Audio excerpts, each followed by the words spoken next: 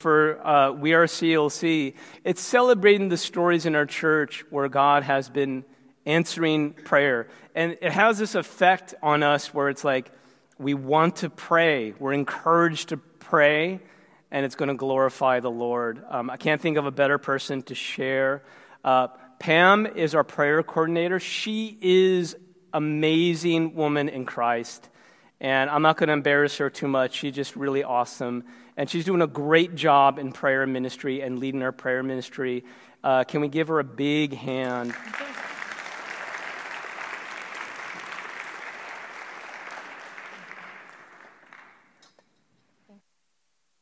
I have a true confession to make. For the first 20 years of my life as a follower of Jesus Christ, I really didn't understand prayer. In fact, it really didn't cross my mind that there is a vital connection between having a daily prayer time with God and battling against Satan's attacks in its various forms. I was definitely that person that would look down, not make eye contact, if anyone asked for a volunteer to pray for a person or need. And I was self-conscious about not being eloquent or articulate. So if there's anyone out there who can resonate with those feelings, I'm here for the specific purpose to tell you that can change. The turning point started in my life when my older daughter was struggling with health problems.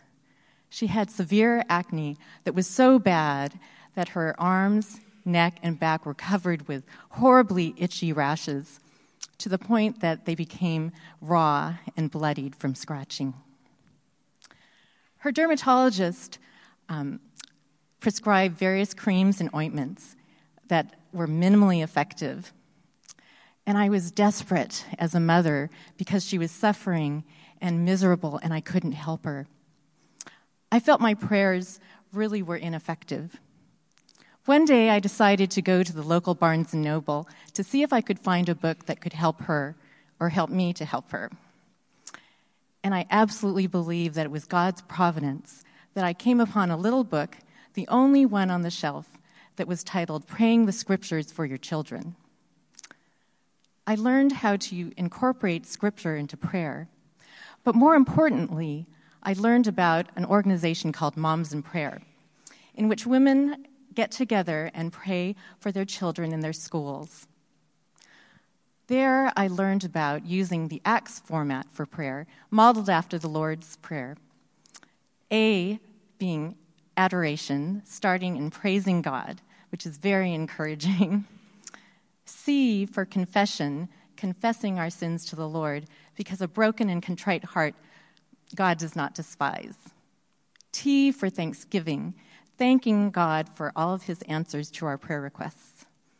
S for supplication, lifting up our prayer requests to the Lord.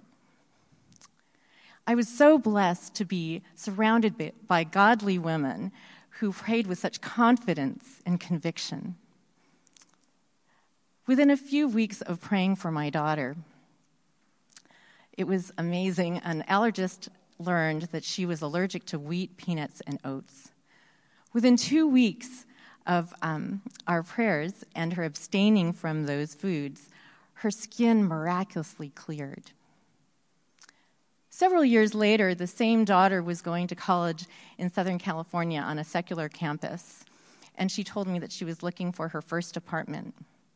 The moms and I prayed specifically for one, that it would be an affordable apartment, 2, that would be close to campus because she didn't have a car, 3, that she might have another Christian roommate, and 4, that perhaps there might be other Christians in her building. Within 2 weeks of praying with the moms, my daughter calls me excitedly telling me, 1, the apartment is close to campus. 2, all 4 of my apartment mates are Christians from Campus Crusade, my fellowship. And all 8 of the apartments on my floor are filled with Christians. And in addition to that, the landlord really likes Christians, so he's lowering our rent $100 a month. I was blown away by God's goodness. Since that time, over and over, God has revealed to me his lavish goodness and faithfulness in answering my prayers.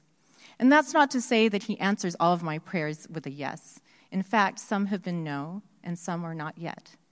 But I've learned to appreciate the character of God, knowing that he is working for the ultimate good. I've also come to understand that eloquence does not matter at all to God.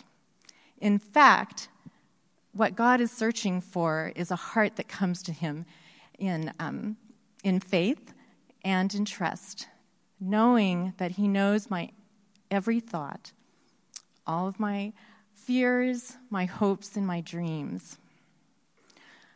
I also know, and I've learned firsthand, that prayer is powerful and effective, and not because of anything that I've done, except for accepting Jesus as my Lord and Savior, which is a big one. But also, God himself is powerful, and that he is, what else did I want to say? Oh, yes. God is powerful and willing and able to answer all of my prayers. I've also learned that prayer is much more than just bringing my requests to God. It's much more than that. It's like having a conversation with God, and that is an amazing gift and privilege that came because of Jesus' death and resurrection, because that would be impossible to come before a holy and righteous God without what Jesus did for me. I'm beginning to learn how to listen more to God, to his direction and guidance, and I'm trying to be more obedient to his call. I know that God is very patient with me, and I'm so thankful. It's good to know that God is merciful and gracious, slow to anger, abounding in love and faithfulness. So I encourage all of you to pray often, pray with other believers, pray with confidence, knowing that you're forgiven and loved. Thank you.